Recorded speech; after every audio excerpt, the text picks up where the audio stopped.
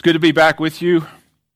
So grateful that we were able to get down to the beach with our family for a week and unwind. And I just have to say, it is one of the thrills of my life to see that this church doesn't not only not fall apart when I'm gone, but it doesn't miss a beat when I'm gone. Kevin did a phenomenal job. Yes. You know, for a guy who practically runs Prisma Health, to find time to dig and study and do what he did the last 2 Sundays is not a small thing. And we are so blessed here to have such a deep bench of people who can eloquently minister the Word of God. We have a disproportionately deep bench, I would say, for a church our size. And I'm very grateful for that. So thank you again, Kevin, for your sacrifice of time and your investment in the Word of God and the lives of our church family. So there's not much going on in the world, right? Things are pretty quiet. There are not too many days that go by in my life that I don't hear from someone or meet with someone who is at a point of despair, confusion, worry, anger. So what do you do when the future looks so daunting? When fear paralyzes you? When things look so overwhelming that you don't even know how to take the next step? I would remind you this morning that followers of Christ are not immune from seasons of life like that. In fact, the Bible is filled with examples of people who faced heartbreaking, overwhelming, fearful circumstances, who knew they were unable to bear it and endure it in their own strength. What does God's Word say to us about times like that in our life? Never mind what I have to say to anybody about times like that. What does God's Word say? When we as individuals, when we as families, when we as a church, when we as a nation feel paralyzed and overwhelmed by what is going on. Well, this morning I want to look into God's Word together and consider the subject of following God in days of uncertainty. Today we come to the book of Joshua.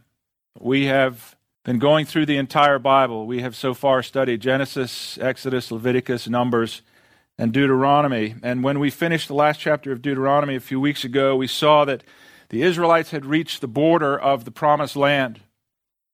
They were getting ready to cross over the Jordan River and go in and take possession of the land. But we saw also in that last chapter of Deuteronomy that Moses, their leader, had just died. Moses, this one who had led them through the Red Sea, this one who had gone up on Mount Sinai and received the 10 Commandments from God in person. Moses, the one who had personally taught them the law of God. Moses, the one who had brought water from the rock at God's command for people who were almost dying of thirst. Moses, this larger-than-life leader of whom the closing verses in the last chapter of Deuteronomy say, "No prophet has arisen in Israel like Moses, whom the Lord knew face to face. No prophet has done all the signs and wonders that the Lord sent Moses to do. No prophet has performed all the mighty acts of power and awesome deeds that Moses did in the sight of all Israel." Yes, that Moses was now dead. And that same last chapter of Deuteronomy we saw a few weeks ago told us that the Israelites mourned and grieved for him for 30 days. And now we turn the page to Joshua chapter 1.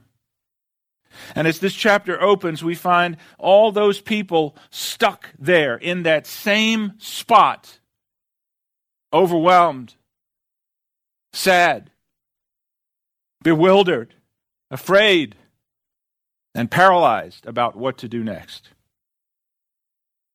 They haven't taken a single step forward since Moses died. They had in the most literal sense, stopped following where God had clearly commanded them to go. The death of Moses had caused them to plop down right where they were, to curl up in a ball, as it were, and to completely lose sight of their mission. Maybe some of you are in a similar place right now. A loved one has died. You've received a report from the doctor you never wanted to hear. Your job has been taken from you, and you face incalculable financial burdens. Someone you trusted turned their back on you. A child has gone away from God. And ever since then, you've been paralyzed with fear. You've been gutted by sadness. You've been drowning in anger. You're not even sure what the next step is, and maybe you're even at the point where you're wondering where God is at all. I want you to know that God's word provides comfort and hope and direction in times just like that. So if you feel stuck today, for any reason, if you feel heartbroken, if you feel directionless, I pray that God's word will break through to you today, that it will restore hope to you, that it would illumine the pathway ahead of you so that you will know and be able to see clearly how to move forward and how to follow God in days of uncertainty. So open your Bibles to Joshua chapter 1, and I want to read the first 9 verses. This section of Scripture contains a couple of the most well-known verses in the Bible. Perhaps you memorized some of these as a kid. But let's read these first 9 verses together. After the death of Moses, the servant of the Lord said to Joshua, the son of Nun, Moses' assistant, Moses, my servant, is dead. Now therefore, arise, go over this Jordan, you and all these people, into the land that I am giving to the people of Israel. Every place that the sole of your foot will tread upon, I have given to you, just as I promised to Moses. From the wilderness and this Lebanon, as far as the great river, the river Euphrates, all the land of the Hittites to the great sea, toward the going down of the sun, shall be your territory.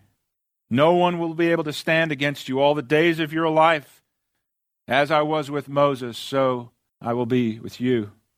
I will not leave you or forsake you. Be strong and courageous, because you will lead these people to inherit the land I swore to their forefathers to give them. Only be strong and very courageous. Be careful to do according to all the law that Moses my servant commanded you. Do not turn from it to the right hand or to the left, that you may have success or that you may prosper wherever you go. Verse 8, this book of the law shall not depart from your mouth, but you shall meditate on it day and night, so that you may be careful to do all that is written in it. For then you will make your way prosperous, and then you will have good success. Have not I commanded you? Be strong and courageous. Do not be afraid, and do not be dismayed. For the Lord your God is with you wherever you go. In Scripture, whenever God states something that is already obvious, we should sit up and pay close attention, because there's something that He wants to teach us through what He's saying. There's a lesson to be learned, and in verse 2 that we just read, God said something to Joshua that seems pretty strange. We begin reading Joshua, and it says, after the death of Moses, the Lord said to Joshua, Moses, my servant, is dead. I'm not being irreverent, but I just want to tell you, Joshua already knew that. For years, Joshua had been Moses' assistant. He was Moses' right-hand man. He was with him all the time.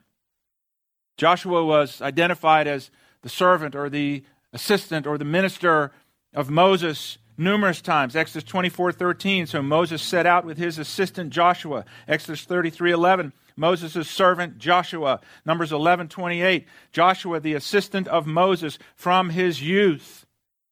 In addition to that, Numbers 27, verses 18 to 23 tell us that Joshua had already been chosen and commissioned to be the successor of Moses.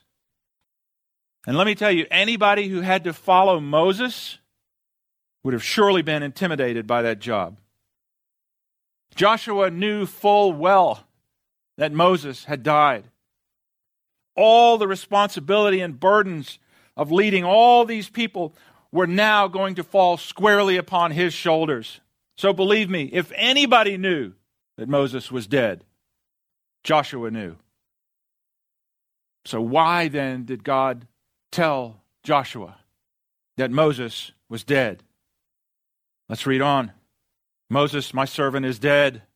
Now therefore, arise. You want good old Southern English? Get up. Get up. Go over this Jordan, you and all these people, into the land that I'm giving to the people of Israel. Now, we've already seen in past studies that Joshua was a valiant soldier and a fearless spy. But the sudden reality of all this responsibility of probably 2 to 3 million people and all of their burdens and issues that were going to fall upon him must have caused even Joshua, even this strong man, must have caused him to sit down and wrestle with his own personal inner weaknesses and fears and doubts.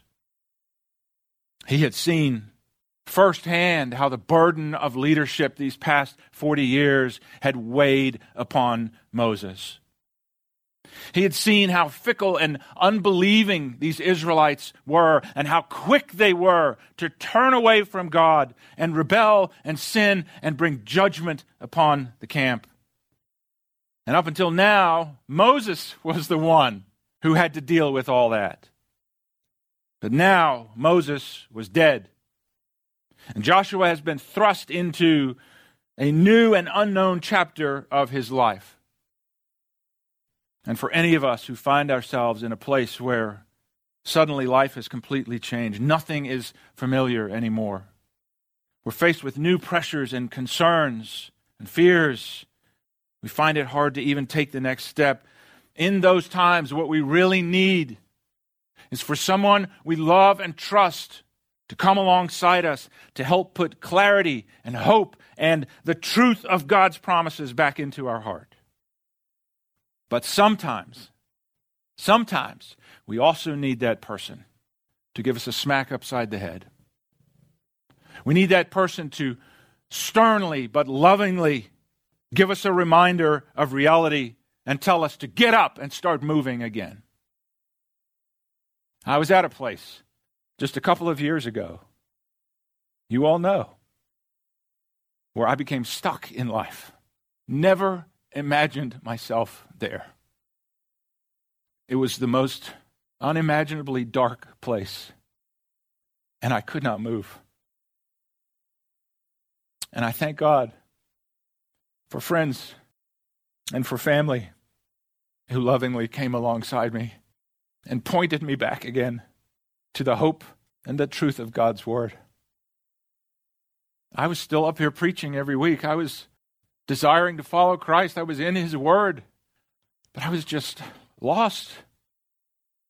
And there were some people, a couple of them, who at a certain point in this basically told me they were going to tan my hide if I didn't go and get help. I was too big for that, I'm too smart. I'm too proud for that. But I wasn't at all. I needed someone to look me in the eye and say, I'm going to beat the tar out of you if you don't go and get help. Sometimes we need that in life when we're stuck and we're confused and we're directionless. And that's exactly what God does for Joshua in this chapter. God starts by saying, okay, Moses is dead. We all know that. But now it's time to stop sitting around. It's time to get up and get ready because the mission I've called you to is still active and my promises are still in effect. Our troubles and our circumstances do not give us permission to delay the calling of God on our life. Yes, there are times when we feel overwhelmed or discouraged or broken. There'll be times when we feel weak or hopeless or immobilized by fear, but nowhere in Scripture does it say that God is finished with us when we're in those seasons of life. Sometimes we all just need to be reminded of God's truth, just as God reminded Joshua here. And the reasons these words had real power to give Joshua and to give us hope and courage and certainty in uncertain days is because of who these words are anchored upon. This was not a pep talk Joshua received. This was not, I believe in you, Joshua. You can do it. It was far from that. The reason these words had merit and power and significance and meaning and hope is because of who these words were anchored in. In these verses, God repeatedly reminds Joshua that He, God, is the one who is in control of every circumstance that lies ahead, so there's no reason to be afraid. And the first thing Joshua was reminded of that he needed to do was to renew faith in the promise of God. There's number one, faith in the promise of God. God came to Joshua and shared with him something vitally important, and that is that God had already promised to give the land to them, and Joshua needed to remain faithful to carry out that promise of God. Many times throughout the previous books that we've studied, we've already seen how God said to Moses and the people again and again, "This is the land that I am giving you. This is the land that I promised to your forefathers to give to you." And here Joshua is reminded again that all the good things that were about to belong to them were only going to happen because of the promises of God. Not because of the efforts of the people or Joshua, not because of their cleverness. They were going to receive these things because of the promises of God. The second part of verse 2 here in Joshua 1. "Now therefore arise and go over this Jordan, you and all these people, into the land that I am giving to the people of Israel." Verse 3, "Every place that the sole of your foot will tread upon, I have given to you." Second part of verse 6, "You will lead these people to inherit the land I swore to their fathers to give them." Second part of verse 11, "Go in and take possession of the land that the Lord your God is giving you to possess," and on it goes. So God was the one taking the people into the land. God was the one who had promised to give them the land. But watch this, Joshua and the people had to get up and go take it. That's where the test of faith and obedience is won or lost. God had promised to give them the land, but that promise would only be realized when they stepped out in obedience. Verse 3, "Every place that the sole of your foot will tread upon, I have given you." Joshua could have stayed where he was for the next 10 years, constantly telling everyone how God had given them the victory over their enemies and how God had given them the land, but it would have been nothing more than empty talk. We can talk faith all day long, but faith without works is dead, James 2:26 tells us. You see, how we live reveals how we believe. Our actions give visible evidence to our faith. Joshua could have said, "I believe God," but if he never stepped out and put his life on the line to take hold of God's promises, what he would actually have been proving and revealing is that he didn't believe God at all. Talk is cheap. God is looking for action to back up what we say we believe. And I just wonder, are there victories of God's kingdom that we've never stepped out and won as individuals and as a church? I wonder, are there lost souls who are ready to receive Christ who we've never reached out to? May we never let fear keep us stuck where we are, only talking about the promises of God, talking about faith without ever actually getting up and stepping out to see those promises come to life. There's this, I suppose, somewhat mysterious balance between faith and works. Our works don't get us salvation. Our works are evidence of salvation. Our works are proof that we have a new spirit in us, producing new things in our life. If there's none of that going on, surely we ought to look privately in the mirror and ask if we've ever truly been born again. So Joshua not only needed to have faith in the promise of God, but secondly, he needed to have assurance in the presence of God. Did you know it is possible to be surrounded by people and yet be all alone? By the words God spoke to Joshua here, it seems like he was struggling with feeling alone in the face of this massive undertaking. Verse 5, no one will be able to stand up against you all the days of your life. And then God saw the need to add this, as I was with Moses, so I will be with you. I will not leave you or forsake you. Verse 9, have I not commanded you, be strong and courageous, do not be afraid and do not be dismayed, for the Lord your God is with you wherever you go. Joshua wasn't the only one who needed to know that he wouldn't be alone. If we remember back, I don't know how long ago, to our study in Exodus chapter 3, when God first called Moses to step out and go and face Pharaoh and say, let my people go, and lead the Israelites out of Egypt. Moses was terrified of doing this. Exodus 3:11, but Moses asked God, who am I that I should go to Pharaoh and bring the Israelites out of Egypt? And what did God say in response? Oh, Moses, I believe in you. You can do it, Moses. Not at all. If that's where we're looking for our strength and our power and our direction, it'll last about 5 minutes and we'll need another dose. No, look at how God answered. It doesn't even seem like an answer to the problem. Moses says, who am I that I should go to Pharaoh and bring the Israelites out of Egypt? And what does God say in response in verse 12? I will be with you. David said, even though I walk through the valley of the shadow of death, I will fear no evil. Why? For thou art with me. And we need to know that the assurance of God's presence is not just something that God promised to Joshua long ago. He promised it to all of us as well. We see this throughout the New Testament. Here's one that's so easy to miss. Matthew 1:23, behold, a virgin shall be with child and shall bring forth a son, and they shall call his name Emmanuel, which being interpreted is God with us. Matthew 28:20, as Jesus is giving what's so-called the Great Commission in verses 18 to 20, at the end of the chapter, before he goes back to heaven, he says to them, surely I am with you always to the very end of the age. Hebrews 13:5, I will never leave you. I will never forsake you. And this blows my mind to think about this in light of who I am, in light of who we are.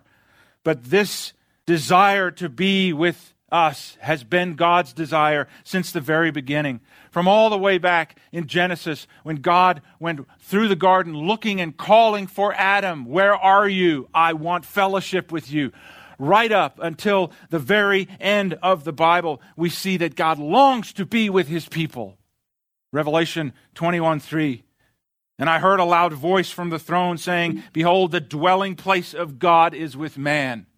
And he will dwell with them, they will be his people, and God himself will be with them and be their God. We don't deserve any of that.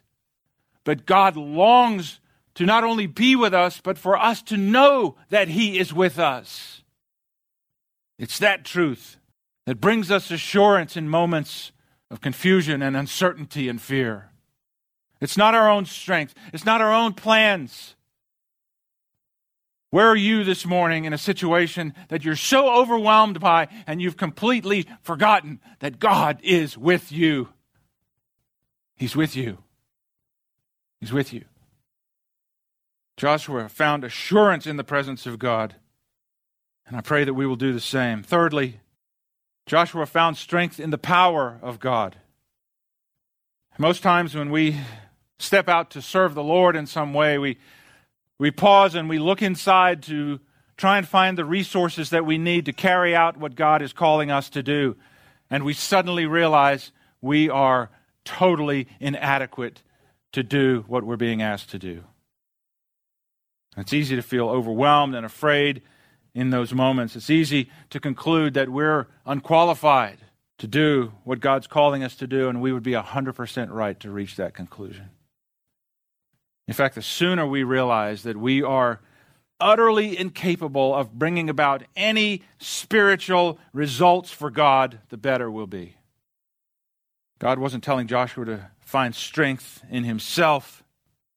He was reminding Joshua that his strength came only because God was with him. Verse 5, no one will be able to stand against you all the days of your life. That sounds like it's praising Joshua. How is it possible that no one will be able to stand against Joshua all the days of his life? It was possible because of the next phrase. As I was with Moses, so I will be with you. And Joshua, that's why no one will be able to stand against you. Verse 9, have not I commanded you, be strong and courageous, do not be afraid, and do not be dismayed. Wow, it sounds like it's really making Joshua look like a big tough guy, but it's the opposite. Because the very next phrase says, for the Lord your God is with you wherever you go. So the reason that Joshua could be courageous and not be afraid, not be dismayed, was one reason only. It was because the Lord had promised to be with him wherever he went. You see, the strength and the courage and the power we need to carry out what God calls us to do in the face of uncertainty doesn't come from us, it comes from God. Paul emphasizes this again and again and again. Ephesians 1:18 and 19. I pray that the eyes of your heart may be enlightened so that you may know the hope of his calling, the riches of his glorious inheritance in the saints, and the surpassing greatness of his power to us who believe. Ephesians 3:16. Boy, Paul was on a roll. If you haven't read Ephesians, you need to soak that up. Ephesians 3:16, I ask that out of the riches of his glory, he may strengthen you with power. How? Through his Spirit in your inner being. Ephesians 6:10, finally, my brethren, be strong. How? In the Lord and in the power of his might. Philippians 4:13, I can do all things. How? Through Christ who strengthens me. Listen, we've already seen back in Exodus the battle that Joshua was involved in and how he crushed the enemy. We saw how he bravely went over into the promised land 40 years earlier with the spies. And he was one of the two who came back and gave a positive report full of faith. Joshua was a tough, rugged, battle-tested, fierce warrior. But even he wasn't strong enough to carry out what God had called him to do. And neither are we. So can I just ask you, right now in your life, where are you trying to find strength and hope and courage and power? If you're not abiding in him and drawing from his power, you will stay stuck right where you are. And that brings us to our fourth and final point. Not only faith in the promise of God, not only assurance in the presence of God, not only strength in the power of God, but finally, direction in the Word of God. And this is where it becomes very practical. And if we miss this point, all that we've heard today will be for nothing. Direction in the Word of God. God promised that he would be with Joshua, but listen, that promise hinged upon one condition, and that was for Joshua to be committed to following and living out the commands of God. Verse 7, only be strong and very courageous. Be careful to do according to all the law that Moses, my servant, commanded you. Do not turn from it to the right hand or to the left, that you may have success wherever you go. Verse 8, this book of the law shall not depart out of thy mouth, But thou shalt meditate upon it day and night, so that you may be careful to do according to all that is written therein, for then you will make your way prosperous, and then you will have success.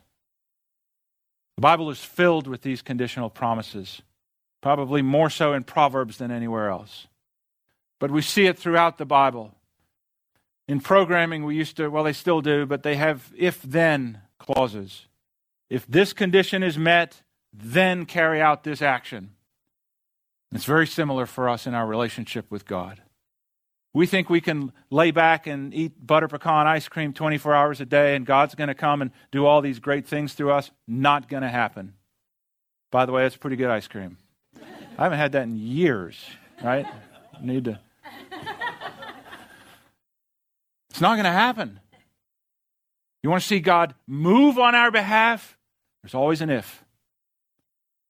If my people who are called by my name will humble themselves and pray and seek my face and turn from their wicked ways, then I will hear from heaven and forgive their sin and heal their land. Joshua and the people had been given the law of God, but that law was never meant to simply be crocheted and put in a little frame and hung on the wall as a decoration. God made it very clear to Joshua and to us. If you want to know which way to go in life, if you want to get out of the cloudiness and the confusion and fear that you're in, if you want to live a successful life in the eyes of God, then you're going to have to put my word inside of you. You're going to have to meditate upon it day and night. You're going to have to do what my word says, and you're going to have to do so without deviating from it to the right or to the left. Well, that's quite a list. But this is what God demands. We can't have been saved for 20 or 30 or 40 years and never memorize the verse of Scripture. How in the world do we hope to stand in a world filled with chaos and sin and evil if God's word is not in us? It's not possible. How is it that the divorce rate is almost the same in Christian churches as it is in the world? It's not because the person chose the wrong partner. Rubbish.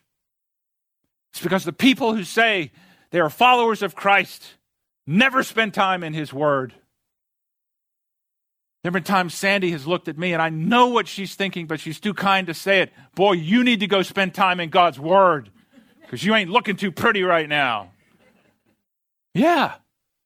It's not me and my effort and my cleverness and my research that makes me a good husband or a good father or a good pastor or useful in the kingdom of God. It's one thing. It's my submission to the Word of God and my obedience to it. God doesn't command us to know His Word, to meditate upon it, to do it without deviation so that He can make our life miserable. He doesn't command us to do that so that He can restrict us from joy in life. It's the exact opposite. He does it specifically so that we'll have direction in a lost world, so that we'll know what real life truly is, so that we'll enjoy the blessings of God and have His abiding presence with us. You read the Psalms. It's so easy to miss, but so many of them express this uncontainable joy that the psalmist finds in the Word of God. When's the last time you picked up this book on your own time? I don't mean in here when I ask you to turn somewhere. When's the last time you picked up this book and put everything else aside and you opened it eagerly with joy? Or is it always, oh my gosh, I don't know, I guess I better do my devotions today? I'll give you one example as we wind this down. Psalm 1. Blessed is the man who does not walk in the counsel of the ungodly, or stand in the way of sinners, or sit in the seat of scoffers. But his delight is in the law of the Lord. And in His law he meditates day and night. And what will the result be? He's going to have less time in his week because he spent time in God's Word. He's going to have all these heavy religious burdens on him. No. Here's the result. He will be like a tree planted by streams of water. That doesn't mean much to us today, but to them, in the area of the world, the dry, arid place they lived, this was like one of the best pictures ever. He will be like a tree planted by streams of water that yields its fruit in its season, and its leaf does not wither, and whatever he does will prosper. Doesn't mean your life's going to go flawlessly. That's not what that phrase means. But do you hear the joy? The psalmist says, wow, I get to dive into God's law and read his word and study it and meditate upon it and live it out. This is a joy for me. It's a delight. God says to Joshua, hey, big boy, you're a mighty warrior. I don't know what Joshua looked like, but I have pictures, and they're probably all wrong. But just from his history, I mean, this is not a guy you would want to mess with. He was a fierce warrior. We're going to see that in the weeks to come. God said to him, hey, buddy, you're a strong guy, tough guy, but unless you soak yourself in my word, your life will amount to nothing.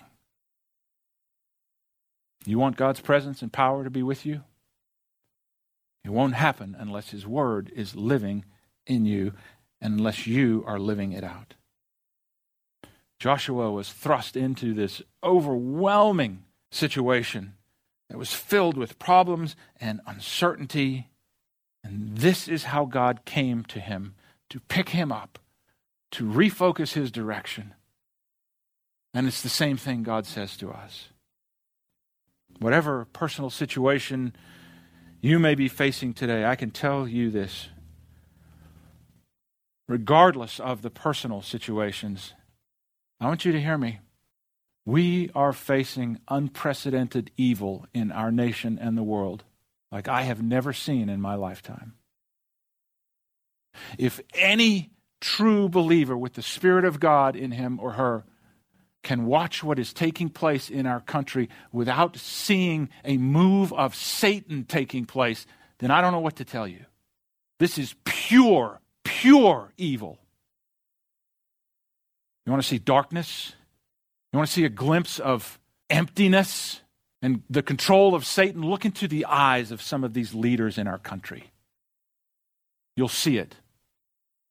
These people who are more than happy to let their cities burn down, more than happy to let violent criminals out of jail. And we've become inverted. The whole world has become inverted.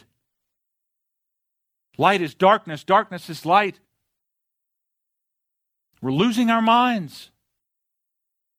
And I'm telling you, church, whatever personal situations you may be facing that are troubling and burdensome and leaving you in an uncertain place, I want to warn you, we'd better get this message today. I don't mean my message. I mean God's message. We'd better get this today.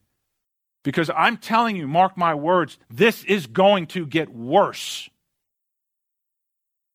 We're facing very dark days in this country. Very dark days. So what's your plan for following God in these days of uncertainty? I pray that you, like Joshua, will continue to have faith in the promise of God, that you will find assurance in the presence of God, that you will draw strength from the power of God, and that you will seek direction in the Word of God. There's nothing greater I could tell you today. Let's pray. You've been listening to a broadcast from Life Point Church in Greenville, South Carolina.